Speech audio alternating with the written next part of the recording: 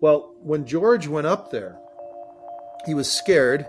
There was a hole in the roof, and he looked inside and it was black and dark, and he was scared, and his uncle said, "Don't worry, there's nothing in there."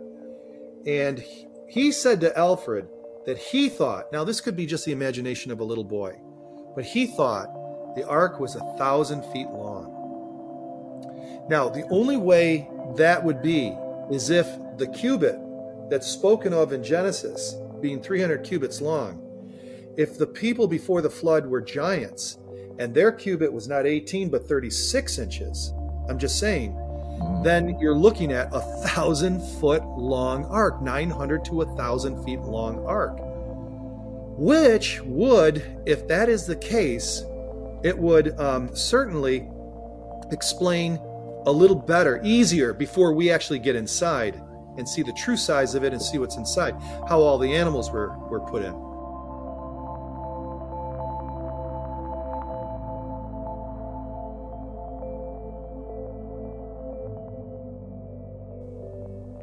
Man, you guys better have your seatbelts locked in for this one.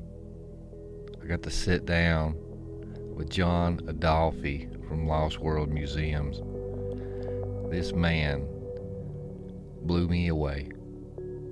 He's fascinated with Noah's Ark, out-of-place artifacts, and giants. I stumbled across his YouTube channel and found some stuff on Noah. And I'd always heard about this guy a long time ago that claimed his uncle took him on Noah's Ark, not once but twice, during a meltback.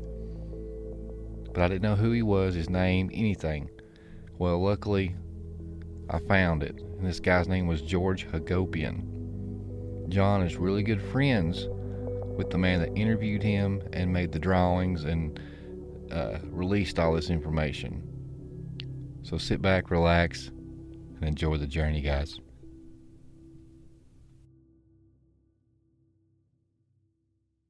All things continually lead back to serpents, dragons, fairies, Nephilim, and fallen angels. In the distance looms a mystical mountain. As Mike Heiser used to say, if it's in the Bible and it's weird, it's probably important. At its peak, a great fire burns, concealing the Prometheus lens. This development of this knowledge that's being talked about within the mystery schools. An ancient artifact said to reveal the hidden truth within a deliberately darkened world. There is a hidden history that's been deliberately obfuscated from the peoples of the world. Join us as we travel and explore the vast unknown. It's a hero's journey with dragons to slay, damsels to save, and innumerable treasures to hoard. Torches high.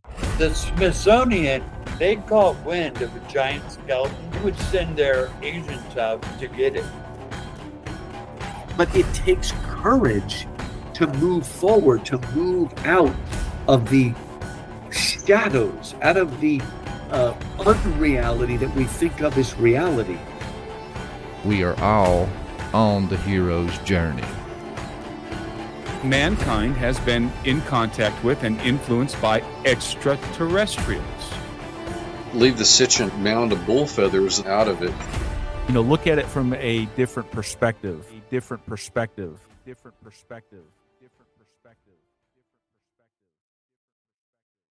What's happening? What's up? Hold out your glass because we're about to fill it up. Welcome to the Prometheus Lens podcast, a place where the conversations are always enlightening. I'm your host, Justin. I'm the host of also the Dig Bible podcast here. We use the allegory of the Prometheus lens to take a second look at all fascinating subjects. Well, today we're going to revisit another subject that's a passion of mine and fascination, Noah's Ark. You know, we've already talked to Andrew Jones over at the Dupinar site a few times. We've talked to Dr. Aaron Judkins.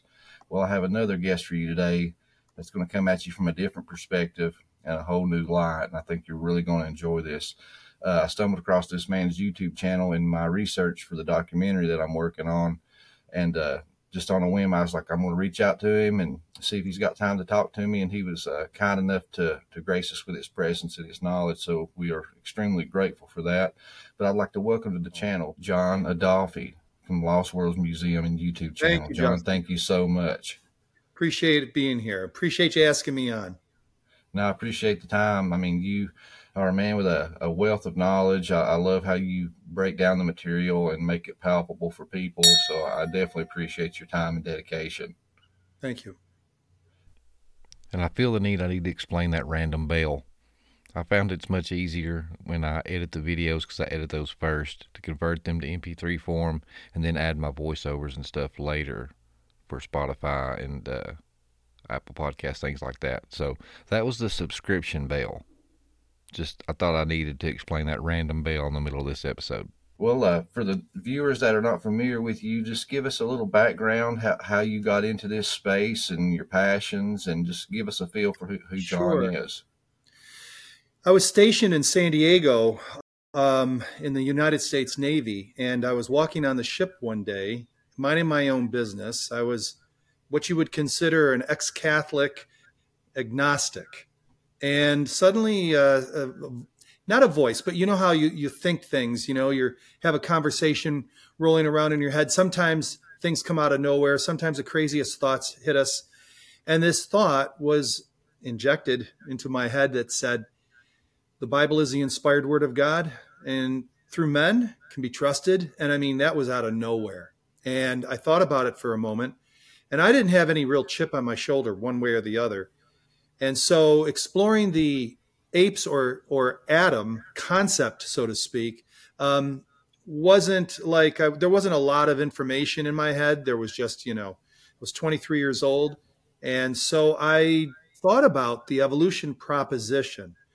And I realized that at the end of that proposition, the idea that we came from nothing will end up being nothing. And that was just, I was, not to sound over dramatic, but I was literally horrified how depressing and how dark and how hopeless that proposition was. I had never thought about it from start to finish, cause to effect. And then I turned to the left, so to speak, in my mind after I concluded that. And this was all happening at the speed of thought. And then the weirdest thing happened. I concluded, partly by default, that it has to be. And I was not looking to do that. I was not looking to become a Christian or get involved in any of this that we're doing here today. That was not my intent. I was doing just fine. So, they say that Jesus is a crutch for people. Well, this was not my experience at all. I was doing just great. Mm-hmm. But this interested me and it intrigued me. And I was, in truth, I love truth, always have, right from the very beginning as a child. And so I wanted to find out what the truth was about this. So I read the first 4 Gospels, and honestly, I was really touched. There was no evangelist or any kind of pastor, emphasizing certain words or statements or getting emotional about things. It was just me and the Bible and reading it. That was it. There was no one around me to support me. I was just on my own to do this. And so this led to me to become a Christian. And then there was this book called Secrets of the Lost Races by Rennie Nurburgren. And I recommend that book to anybody that's interested in ancient technology, giants, Noah's Ark, history. Fantastic. It's not preachy, and it shares basically what our museum is doing its best to exemplify in mostly in video format. And it was just fascinating. I mean, is it, as the shirt says here, apes, aliens, or Adam? We included the alien theory because it's a viable theory, because we see things that are fantastic in our past and we wonder just exactly how they did it. And I don't know if you want to say, an honest thinking individual who may believe in aliens, which was von Daniken, brought that theory in and said, hey guys, evolution needs a little bit of help.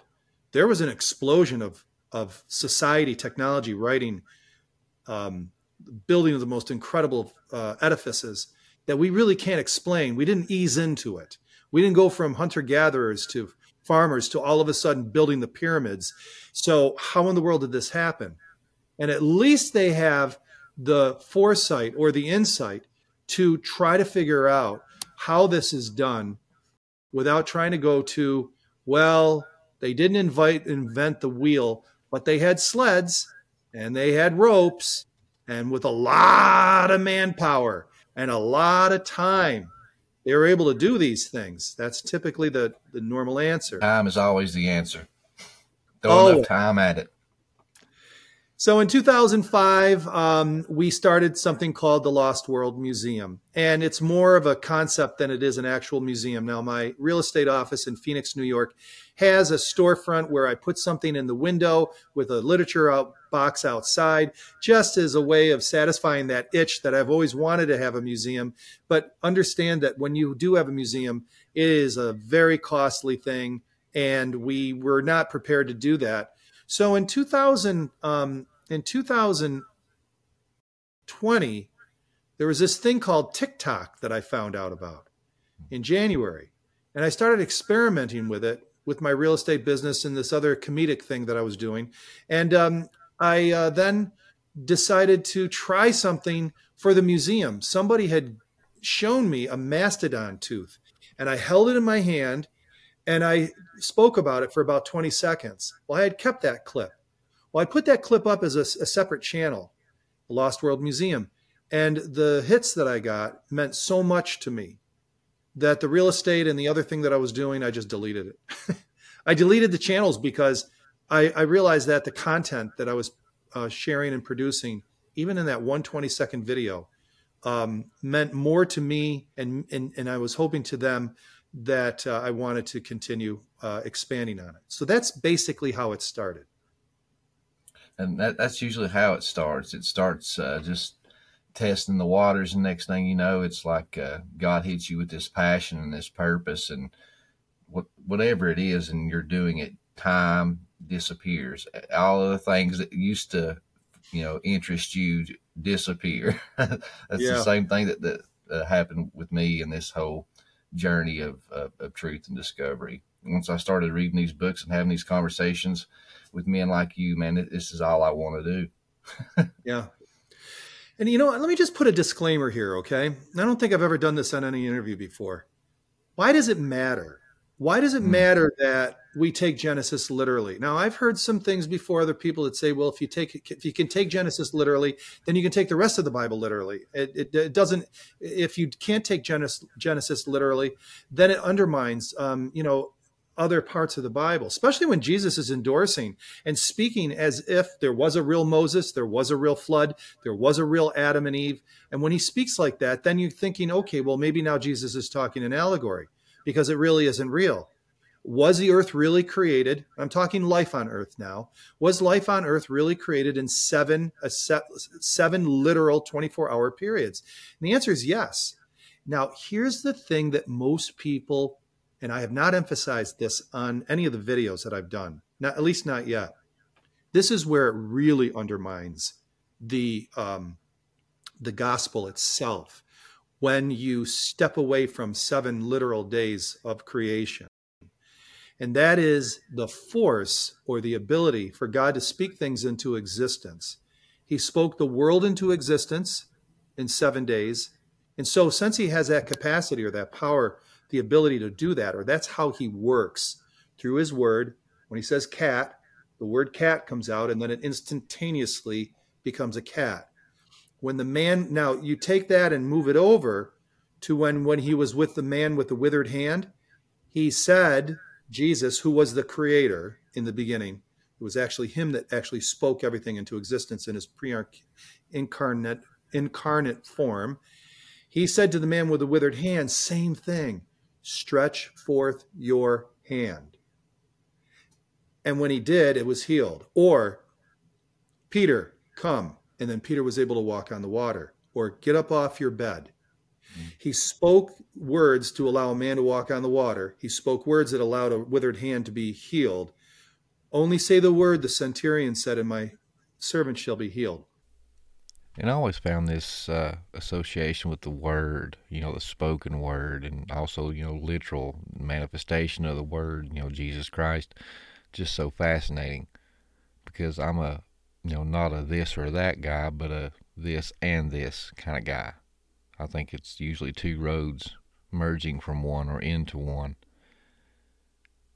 But even, he talked about, creation. He spoke the words, speech is vibrations, and even science is looking into, the whole theory of string theory. Everything is just tied together by vibrations, and even Pythagoras had his theory about the music of the spheres, that there's a song being sung or played holding all of creation together. It's just at a frequency so low that we can't hear it. Just, really fascinating stuff when you go into the spoken word and the vibrations and frequencies and things like that. I even heard my pastor say one time that when he told Lazarus to come forth, he had to be sure and call him out by name, or all the graves would have opened up within the sound of his voice. Amazing stuff. Just wanted to add that thought in there. So now the question is that if he can speak the world into existence in 7 literal days, just by the very fact of his building block called his word out of his mouth, and he can heal a man with his word coming out of his mouth, then what power does the Bible have in restoring us spiritually? I think this is something that is completely overlooked and not understood to a greater degree. When he says, "Be ye perfect," what you'll hear Christians, it's impossible to be perfect. Jesus was perfect. He's our example. Whew. Oh, wait a minute. So anyway, that's the reason why believing Genesis and the literalness of it can way undermine the gospel and eclipse it. So then we have to look for other doctrinal expositions to either wiggle out of obedience or find a way to call it legalism, or find a way to be able to feel like we're still going to heaven, but the one major building block of speaking righteousness into us where there is none by the power of his word, little coiled springs in the Bible, ready to jump out as soon as we, depend on it, believe it, really embrace it, is the difference between the faith of demons and the faith of Jesus. How's that for an introduction on Genesis?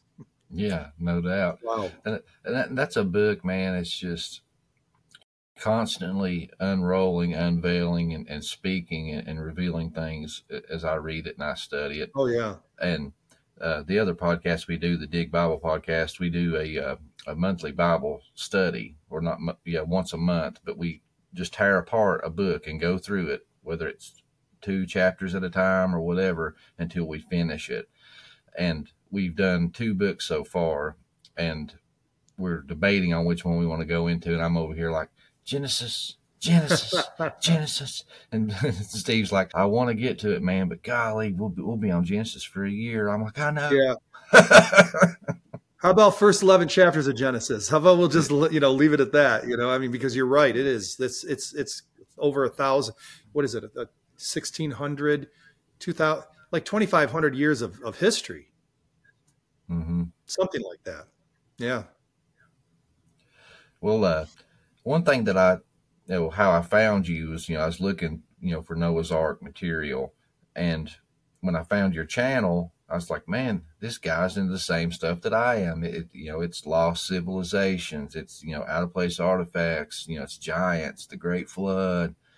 And so I actually found just a smorgasbord of material. I've been going through your stuff since we last talked.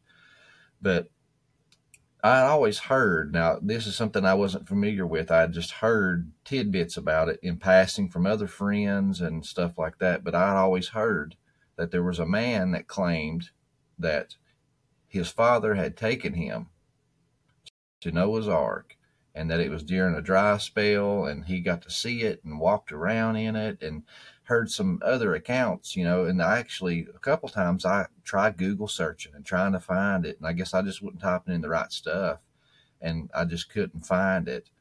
And that's what I was doing. I was trying to find this account to take a deep dive into this, and that's how I found your video through searching through, I believe it was DuckDuckGo, and your videos popped up, and I found it. And that's the reason why we brought you on here today, is because you have, I guess you would call it secondhand That's right. knowledge. You have a close relationship and friendship with the person that has all the firsthand accounts. That's correct. Well, Yeah. just walk us through all that. Okay. The gentleman's name that you're referring to, that is the principal, the one that actually saw Noah's Ark, his name is George Hagopian. George Hagopian was an Armenian that when he was very young, they moved from one part of Turkey to the base of the mountain. And he lived with his uncle. And his uncle was the one that took him up the mountain when it was, quote unquote, a smooth year. And a smooth year means that it's either a meltback or a drought or both. And during those times that happen every 20 years or so, they say, is when the ark is viewable. And so George went up there at the age of 8 in 1902. And he also returned to the ark 2 years later at 10 years of age in 1904. So Alfred found George through George's real estate agent. George's real estate agent, Hagopian, told her the story. He had not talked about the story for most of his life for fear that he was going to be either killed or dragged back to Turkey because he was a defector in the army and spent some time in a gulag. There's a whole story behind it. And then he went back during the genocide in 1922, I think it was, and shot 16 millimeter footage with another fella, and of them killing people, throwing them off the ships and stuff, during that part. They were going there to photograph Noah's Ark. They ran into this genocide situation where the Muslims or the Turks were killing the Christian Armenians. And there's something to this day that they still deny happened. And so he took that footage back to the United States, set up a meeting, and showed the footage. When he was there, some men were there, scared the living daylights out of him, and he never spoke about Noah's Ark again or his involvement with Turkey or anything until he was around 70 years old, and he was not married, and he spoke to his agent, real estate agent, and told her the whole story. Well, the real estate agent heard about Alfred Lee because they had just gone to Mount Ararat in 1969, a year before, and found wood at the 14,000-foot level with French explorer Ferdinand Navarre. Ferdinand Navarre had found wood in 1952 and 1955, and they hired him to bring him back to the same spot. So when she found out about Alfred Lee, she called him up, said, I know someone that has seen Noah's Ark. And she put Alfred in touch with George. Now, this was very, very providential, fortuitous, because Alfred himself spent a lot of time in the Orient himself growing up. His father was a missionary to Korea. He was also a POW at the age of 3 to 7 years old during the Japanese occupation of the Philippines. And so he was around he says, the Oriental mind, in the sense that he was able to understand how they think.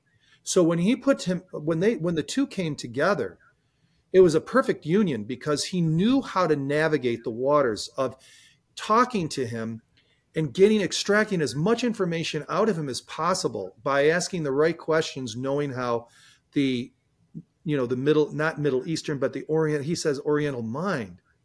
So he spent a year and a half interviewing George Hagopian, and he collected his much of his interview on audio cassette tape. Now, then Alfred, who was a archaeological illustrator, decided to then draw the memories of George Hagopian, exactly how the ark looked. And I've got the painting here I'd like to show you. And all the paintings, the diagrams, the drawings, graphs, all the things mentioned in this episode can be found on the YouTube channel. So if you're not subscribed to that, definitely need to go check that out because most of my interviews are in video format. So all the things that we are talking about that are visuals can be seen on there. Of what that is they awesome. ended up with. I mean, Hagopian was a director, literally. He would sit there and say, the edges of it, the corners were rounded, and there was a keel. Draw it, he'd say, And so this is what it looked like. And that is the drawing of Alfred Lee with the direction of George Hagopian. Now, what's interesting, and I'm going to show you a closer, I'll go back to that in just a second, is the fact that it's got stairs. Mm-hmm. And nobody could, a lot of people was like, why in the world does that thing have stairs? Well, I think of Josephus, because he talks about that people were traveling up there and seeing it forever, right, and taking artifacts and stuff as holy relics. So, the glacier goes up and down, over it, down. So when they built that, obviously the snow line was probably right about here. Mm-hmm. And so they took whatever wood that they could get, and they built this so they could get on top, just like you had said, and scrape some tar off, get a little piece of wood. Well, when George went up there, he was scared. There was a hole in the roof, and he looked inside and it was black and dark, and he was scared, and his uncle said, don't worry, there's nothing in there. And he said to Alfred that he thought, now this could be just the imagination of a little boy, but he thought the ark was 1,000 feet long. Now, the only way that would be is if the cubit that's spoken of in Genesis being 300 cubits long, if the people before the flood were giants and their cubit was not 18 but 36 inches, I'm just saying, then you're looking at 1,000-foot long ark, 900 to 1,000 feet long ark, which would, if that is the case, it would certainly explain a little better, easier, before we actually get inside and see the true size of it and see what's inside, how all the animals were put in. Now, the different sizes of the ark, and let me show you, here's a replica of it. The different sizes of the ark of 300 cubits, when dealing with different cubits, is anywhere between 450 to 600 feet long with the various cubits that we have today. Mm-hmm. Not quite 1,000. What's interesting about it is that the window that's spoken of in Genesis is actually, and George Hagopian saw it, there is a succession of windows. This is open right here underneath, and the light and the air could go inside here and not just light up the first floor, because there's 3 floors altogether. This middle section was missing, like in a mall, and so the light and air could hit all 3 levels on the ark. Very clever. Mm-hmm. He did not see the door because the way it was positioned, it was on a ledge, and the ledge was right here. So he wasn't able to get on that side. He could only see this side, and he could only walk on top. Okay? If you look at this right here, the ledge would be on the other side of the ark, and it goes into a gorge about 100 feet down. Now, when George was there, when he came back, that is, this is what it looked like when he came back. And there's starting to be covered again. There. Yeah, it was starting to. And what was the time gap difference? Was it like 7 and 10? Yeah. 2000.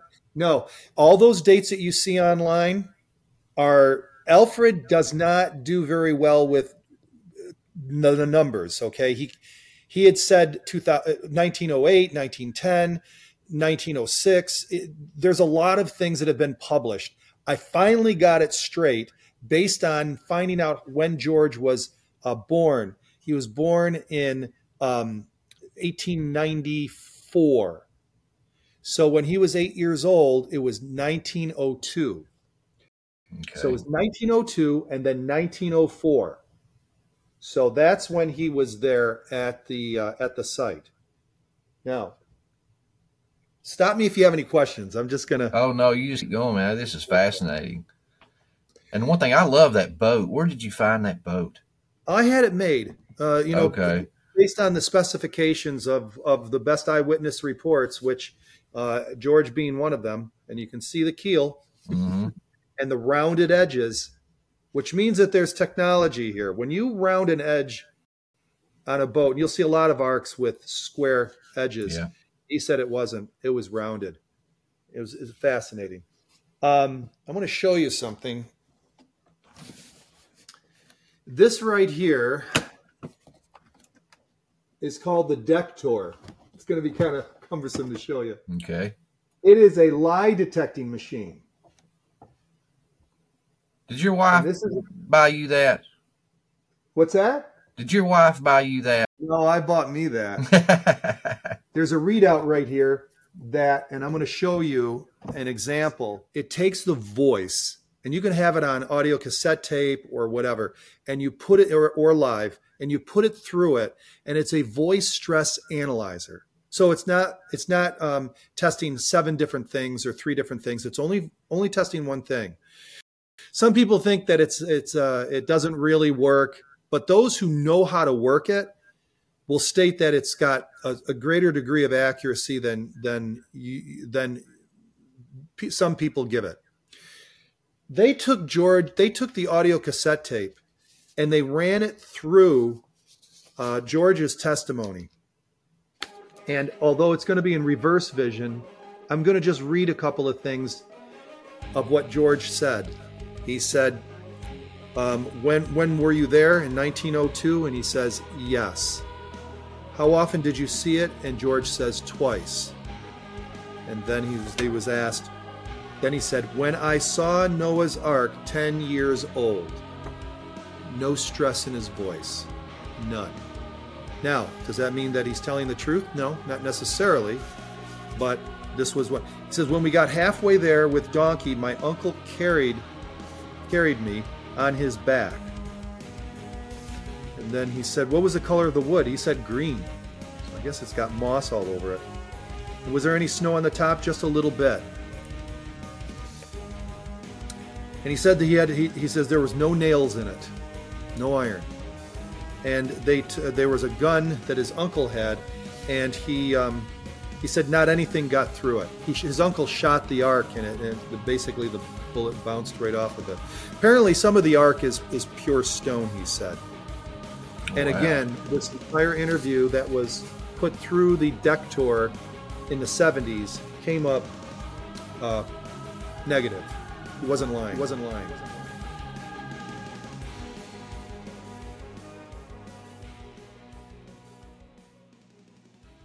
It's an amazing story. I mean, it is an amazing story. Are you a member of the Prometheus Lens Podcast members only group? And if not, what are you waiting for? Come join the band of brothers on the hero's journey. With this members only package, you get early access to episodes. You get special episodes that nobody else gets, special video content, documentaries, and you help support the show and keep the lights on. You know, doing podcasts, they can be very expensive. A lot of people don't realize all the subscriptions, the website fees, the video and audio subscriptions and things like that. So if you enjoy the content, help keep the lights on, help me keep doing what I love to do, keep bringing you fire each and every week. Now, a brief word from our sponsor.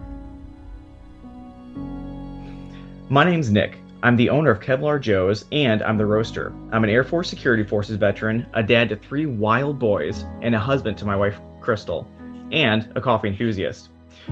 From a family in a small town in Missouri, we started with the simple idea of crafting a perfectly bold cup of coffee. Inspired by wellness and countless pots of stale coffee while deployed, we wanted to craft a bold, clean, and smooth coffee. So we did. And we realized we wanted to share this coffee with our friends. Lord knows we could all use a good cup of coffee right about now. From the farm to your coffee cup, there's nothing like a good, well-crafted, and bold cup of coffee. No matter what time of the day, it's there to pick you up, motivate you, and relax you. We hope you enjoy our coffee. Be bold, be humble, be Kevlar. And you can find Kevlar Joe's Coffee Company anytime you want at www.kevlarjoe.com. Enjoy.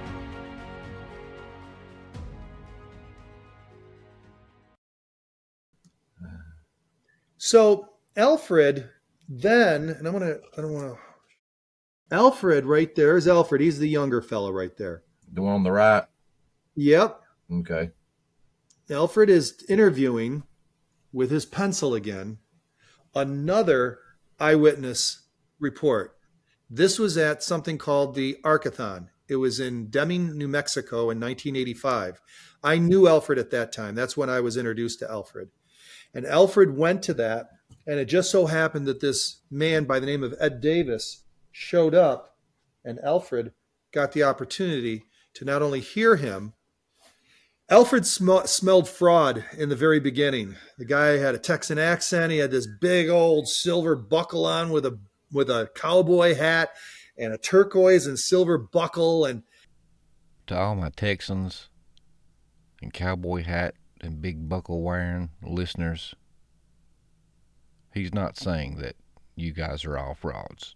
This is a stereotype that he's painting with a broad brush. I just thought I'd say that. He thought, oh boy, here we go. But the more he spoke, the more he described, it sounded exactly like what Hagopian described. The journey to get there, the waymarks along the way. He described the exact same thing. So in a room, and it took about a day, they spent hours in that room. He took pieces of paper and taped them together, Alfred did, and started sketching the memories of Ed Davis. And this is what Ed Davis said he saw. And for those listening, this picture is a picture of this huge gorge and this arc broken in two pieces, one on each side of the gorge. So Ed Davis seen this after George Hagopian, because if you remember, he said that it was on a ledge.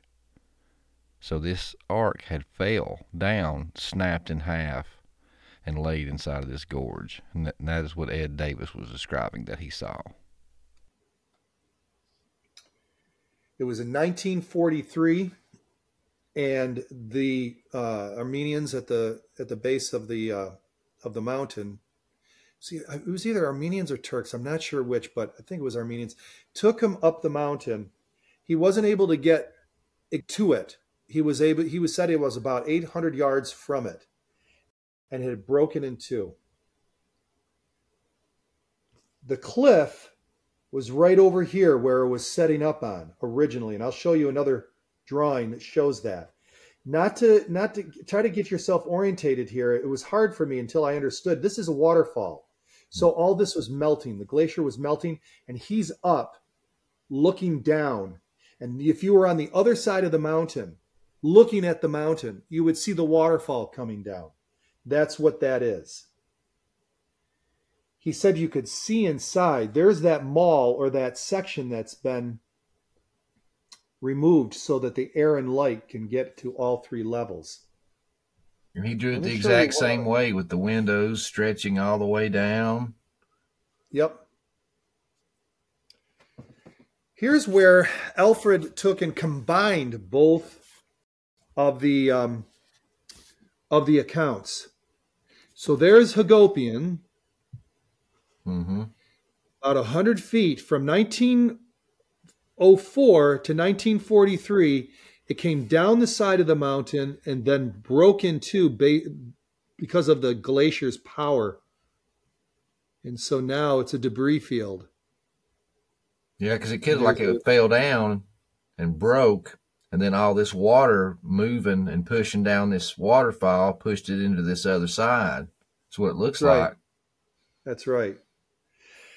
They think they know where that is. That is on the GPS, longitude and latitude. And there are people who I know personally that are keeping watch on it on the Google map, and also to actually going over there and look and trying to get to as close as they can to that site to photograph it. And the latest photographs that we have from that area that were taken personally was 2022. So the next 2 years are supposed to be a couple of interesting years. Apparently the solar whatever is going to be, they've got some solar radiation or some solar cycle that's taking place that's going to create a little bit more extra heat, possibly a meltback on the mountain. So to all my southerners and redneck friends that are listening, run those diesel trucks and those big gas guzzling SUVs a little bit more, despite what Greta Thunberg tells you. I will be putting more miles on my Challenger in the upcoming months and years. And let's get this meltback happening, and let's find this ark. Conservation of the artifacts is everyone's responsibility. So we'll see. Man, that's just crazy. Now, we talked to Dr. Aaron Judkins. He hiked this mountain and searched for it and was doing core drilling. Was he in the vicinity of this location, or was he off? I don't know. I have not asked him that. That's a really good question. And I know. have not asked. I know when I asked him, he didn't like give me direct, directions or nothing. But I do recall him saying that there's a section of the mountain that is basically off limits, that it's dangerous. If you can go, but you run risk of getting captured by militia and military groups because it's right on the border of Iran, Syria, and that's correct. And all these just hostile countries.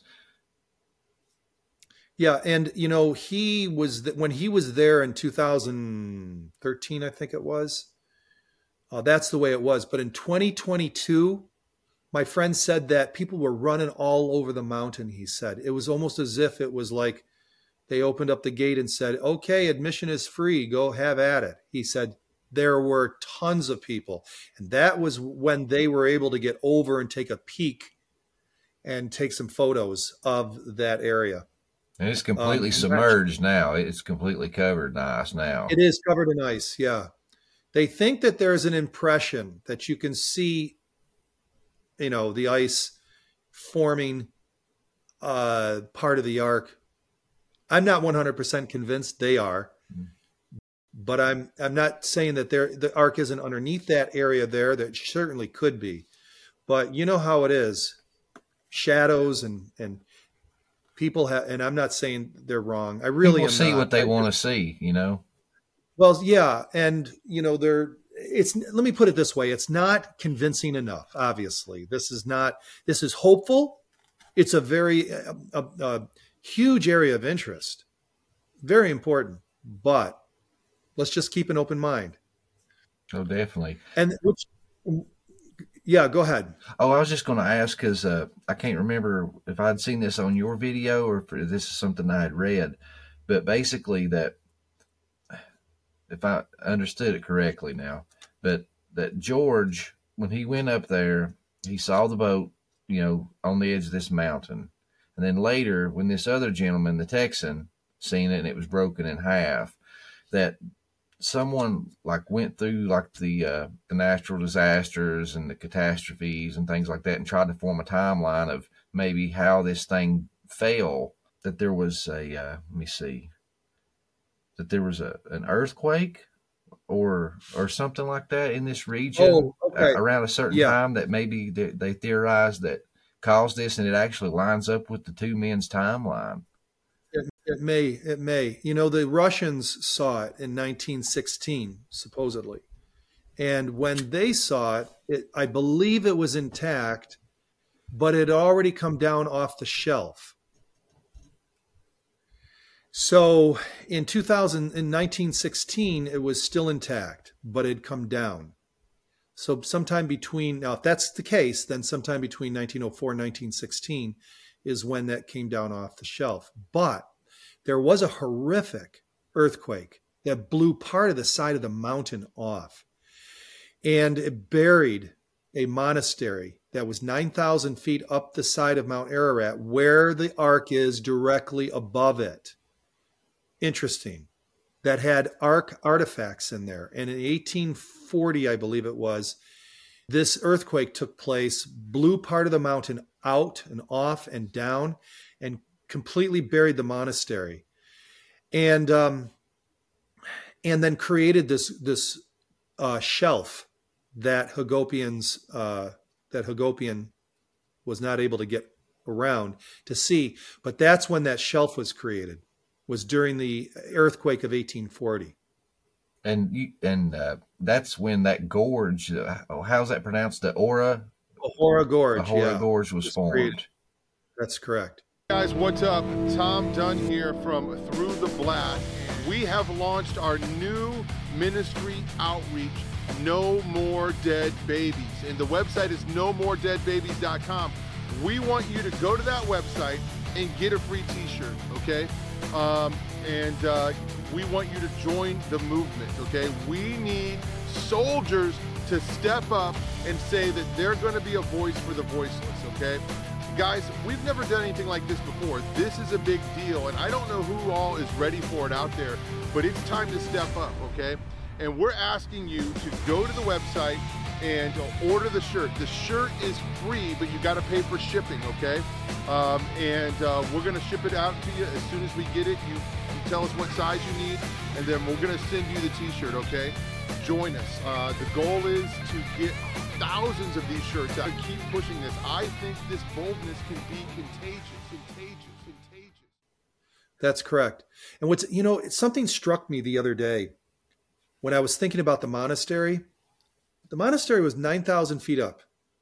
The Ark is allegedly 15,500 feet up. The monastery is right below where all the best evidence says that it is. The monastery was 6,000 feet directly below the area of interest. I find that if you're a crime scene investigator, I find that very telling.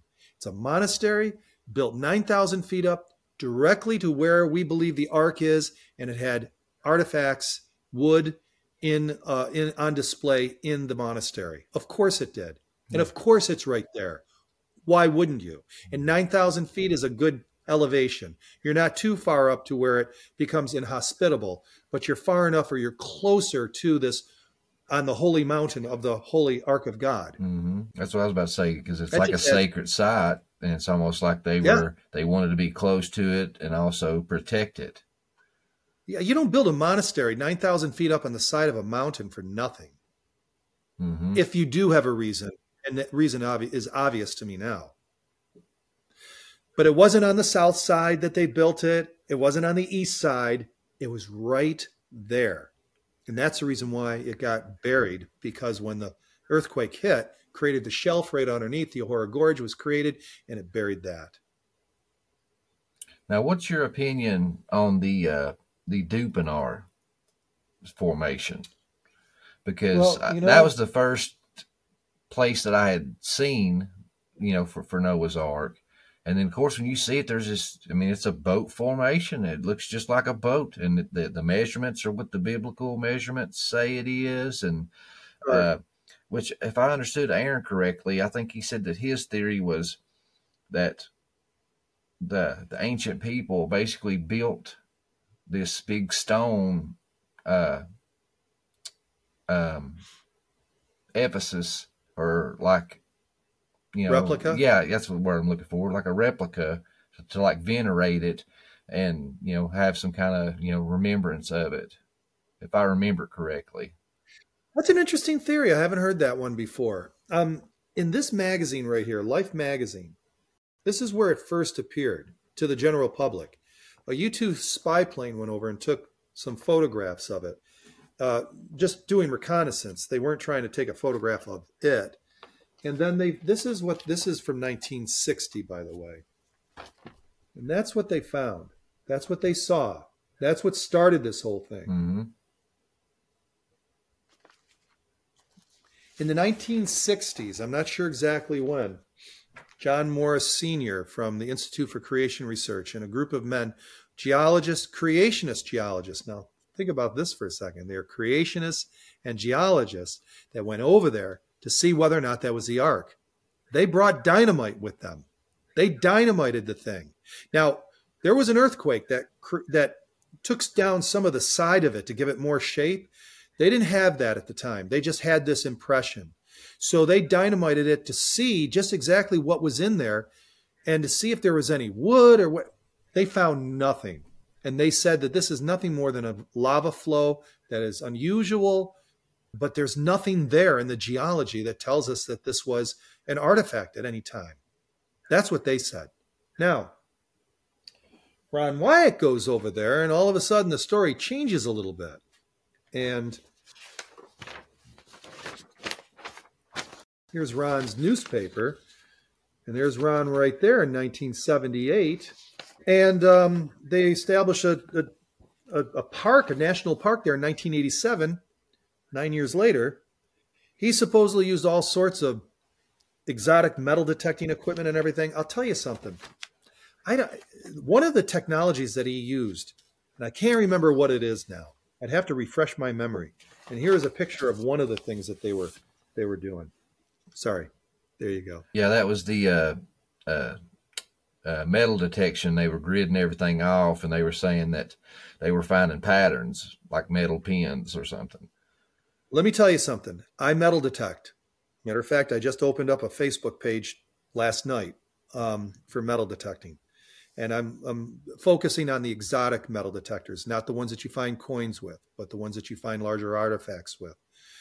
And they are very limited as far as the depth is concerned. When I read initially, and again, I don't remember what it was, initially the kind of technology he was using to grid this off and to make some claims about what was below the ground and the depth, I realized that the type of technology they were using is questionable. There are some things that they manufacture, like long-range detectors, where you point it and it tells you there's gold a half a mile away. There's some weird things that some people manufacture that people really believe in. But I had some suspicion about this technology, one of the technologies that they used, and I don't know how many technologies they used. But let me just get back to metal detecting. Unless you're using ground penetrating radar. And I don't know what the resolution is on ground penetrating radar. They did do that also, because that metal thing, I'm not an expert, but the videos I seen, it was this big old square like dolly, and they pulled it. And that's correct. Yeah. That's your GPR, or your ground penetrating radar. But to use anything that's going to detect metal, let me tell you, if you get a nice 14-inch coil, okay, that you're scanning the ground with, and I'm just going to use that as an example, you can find a quarter about 16 inches. That's it. 20 if you're lucky. That's it. So what are they finding? At what depth? Now, if you use a 40-inch or a 1-meter coil, you're not even going to find a coin. You're only going to find objects that are like larger, like this, but metal. And then you can find them at depth. But the depth of something like that, if you had a metal vase about this big, that kind of technology will reach it at about 2 meters.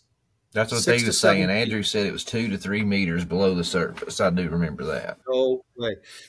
GPR is the only way you're going to detect any kind of formation in the ground that deep. Unless it's the size of a tank, then you can detect it at 25 feet, 20 to 25 feet. And I went back and rewatched that interview with Andrew when he gave that presentation for the All Access Pass holders. He was talking about ground penetrating radar there when he referenced the 2 to 3 meters. So he was correct on that part. I just wanted to clarify that because at the time I couldn't remember or recall. But otherwise, no. Otherwise, what you need to do, and if anybody wants to do some research on their own, find out what it is that he used, especially when it comes to detecting the metal specifically, and go look it up. You'll find out soon enough whether or not it can be trusted. Now, the problem with Ron is that he couldn't be trusted. I've spoke to 3 people, one who absolutely loves Ron and believes everything that Ron says. And then I've spoke to 2 other people that knew Ron, dealt with Ron. Alfred Lee loves Ron. loves him. And I said, what is it that you liked about him? He says he was just interesting to talk to. He was affable. He was intelligent. But let me tell you a true story. This will give you an idea of what we're talking about here. And by the way, Alfred said, whether you agree or disagree with him, Ron did a lot of good work. You know, some of the things you may disagree with, I do, Alfred said. But when you put your life on the line, when you're over there in the Middle East like that, he said, you got to give kudos on some level to that individual. And that's what he did. Yeah, him and his sons were captured and held prisoner of war. Oh, yeah. They were one of the first ones in there to try to find the Jebel laws and the real Mount Sinai and the Red crossing. Sea crossing.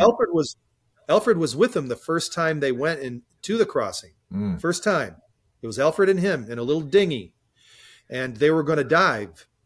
And Ron got seasick, really bad, or stomach flu or whatever it was. You got sunburnt real bad too. You got like sun poisoning, they said. Yeah. Well, whatever it was, Ron could not dive. And Alfred was able to, and I said, Alfred, I saw you did a sketch of a wagon wheel 70 feet below the surface. I said, how in the world did you see that? I asked him this just in the last year. How in the world were you able to see that? He said the conditions were crystal clear. You could see things perfectly.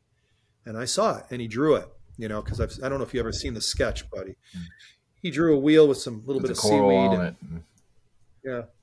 So Alfred said that when they were coming back from Mount Ararat together, just before that, somebody was trying to sell them. He even has a picture of the guy, Alfred does, holding this artifact out, trying to sell it to him. And Alfred said in their native language, no, thank you. Can't. It's against the law. We can't buy that from you. He claimed that it was a chunk of Noah's Ark, petrified chunk of Noah's Ark. Probably wasn't. So they're going through customs. Just before they go through customs, Ron pulls out of his bag that artifact that they tried to sell to Alfred and says, I don't have room for this in my bag, and sticks it in Alfred's bag. And I said to Alfred, why didn't you do it? He says, we were just about to go through. I couldn't say anything. I couldn't make a scene or whatever. He says, luckily, they didn't say anything to me. And then as soon as they got through customs, Ron said, oh, yeah, thanks for holding that for me, and puts it back in his pouch. Man, that's pretty crazy to hear a story like that from a first-hand account. And you got to remember, too, before you go hating on Ron was a maverick, and he was kind of a, rule bender / breaker. So, I mean, it doesn't seem out of character for Ron. He, thought this artifact was legit. So in typical Ron fashion, he bent / broke the rules and got him through customs. But yeah, you got to admit, I mean, it's one thing to ask somebody to do it for you, but to last minute just shove it in their bag. But like I said, always been a fan of Ron's work, and me and John align, pretty well on our thoughts here on the things that he done and the discoveries that he had. But that was just a wild story. I was glad he shared that with us. Oh, yeah. So, there's two sides to people, and I get it.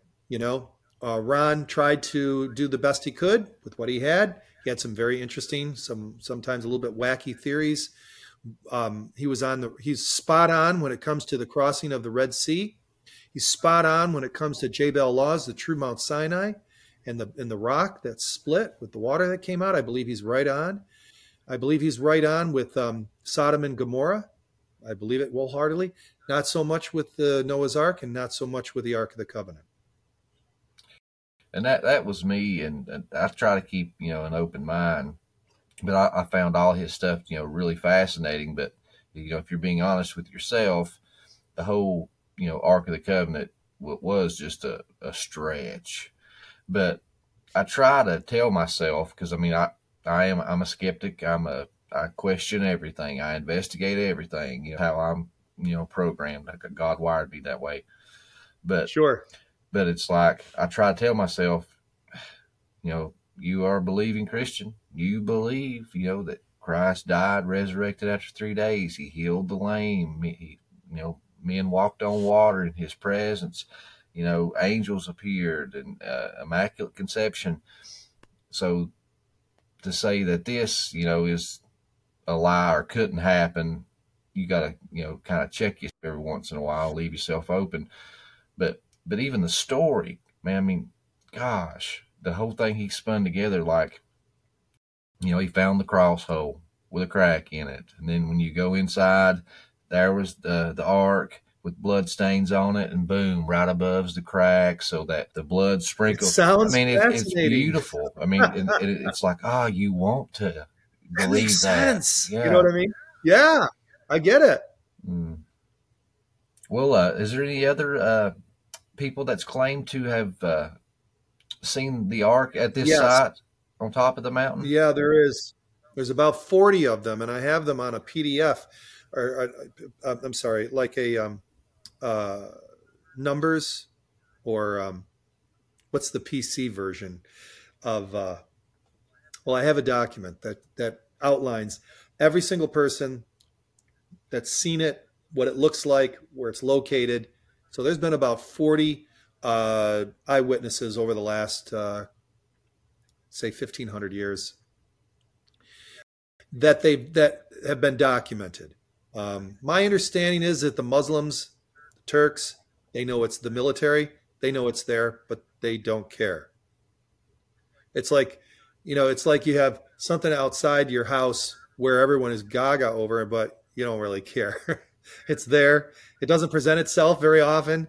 They know it's there, but yet the Quran says it's somewhere else. So, what are you going to do? Mm. The Armenians still believe that mountain is holy, that the ark is sacred, and it needs to be protected. And that may mean not allowing entities to molest it or even know about it. I mean, they prefer to just keep things local and quiet. That's how they... Yeah, you don't want a bunch of foreigners going in there, messing around, invading your space, and especially messing with your, sacred ground. They're not the only ones that feel that way. When I was down in Costa Rica and in Peru, I found out pretty quick that if you were to find a golden llama in the ground, not only is it illegal to take out of the country, but they don't like the idea of a Westerner coming in there, hunting their Incan treasure, and then somehow benefiting from it. They are very, very jealous about that idea. And I didn't realize that. I thought, well, who cares? They do. Even if they know where it is and they don't want to benefit from it, they want it to remain or go to a museum, but no. So they're not the only ones that feel that way. Yeah. I would like to recommend a book. Yes. It's nothing that we sell, but it's inexpensive and you can jump on Amazon. I have that. In Search of Noah's Ark. I've not read it yet, but I got it. Great place to start. And then if you're a video person, then go ahead and check this In Search of Noah's Ark. Okay. These are two really good resources. Now on our YouTube channel, I created a playlist on all Noah's Ark videos, including the Arkathon. They're down in Glen Rose, Texas, where Alfred was there as well too, and several people who were the closest to the hunt for Noah's Ark gave their information or testimony. So if you want to get on YouTube, just look for us, John Adolfi or Lost World Museum, and you'll find the playlist quick enough. Just look under playlist and you'll find Noah's Ark. And so, and one other thing, if you're interested in giant resources, go to gianthumans.com. We are creating a library of giant human resources. And that's another topic for another day. But if that is something you're interested in, by all means, at least check it out. No, definitely. And John, thank you for, taking time to talk to us, for this will be released later, but as we're talking, this is Thanksgiving. So you took time to talk to us and I really appreciate it. And as long as you got time, I want to have you on and discuss some more fascinating subjects because giants is definitely a passion of mine. As you can see, my Peruvian elongated skull. There you go. Yeah. But thank you very much. And guys, check out his YouTube channel, the website, and I'll be sure and put all that stuff in the show notes. Until next time. Thanks, Joe. Torches high, guys.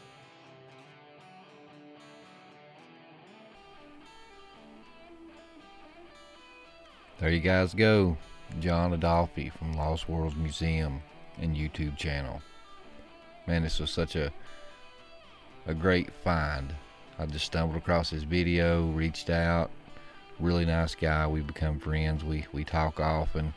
We got plans for some really great content for you guys in the future. And of course, you know I didn't give you everything. A lot of stuff is going to be going into this documentary I'm working on. Just as soon as I think that I'm ready to start piecing it together and to release it, I keep finding just new information and more great stuff, guys. So your patience is going to be well worth it. So if you're not an All Access Pass holder, you're missing out. You're going to get some extra content if you are from this. And then you got a really great documentary coming your way. John is also good friends with Alfred Lee, the guy that drew these drawings and had all the first-hand accounts. He's got me in contact with him. So some great conversations are coming. So if you are an All Access Pass holder, thank you for supporting my work. And if you guys enjoy the content and are unable to pay for the subscription, 5-star ratings and shares are greatly appreciated. Thank you all for coming on this hero's journey.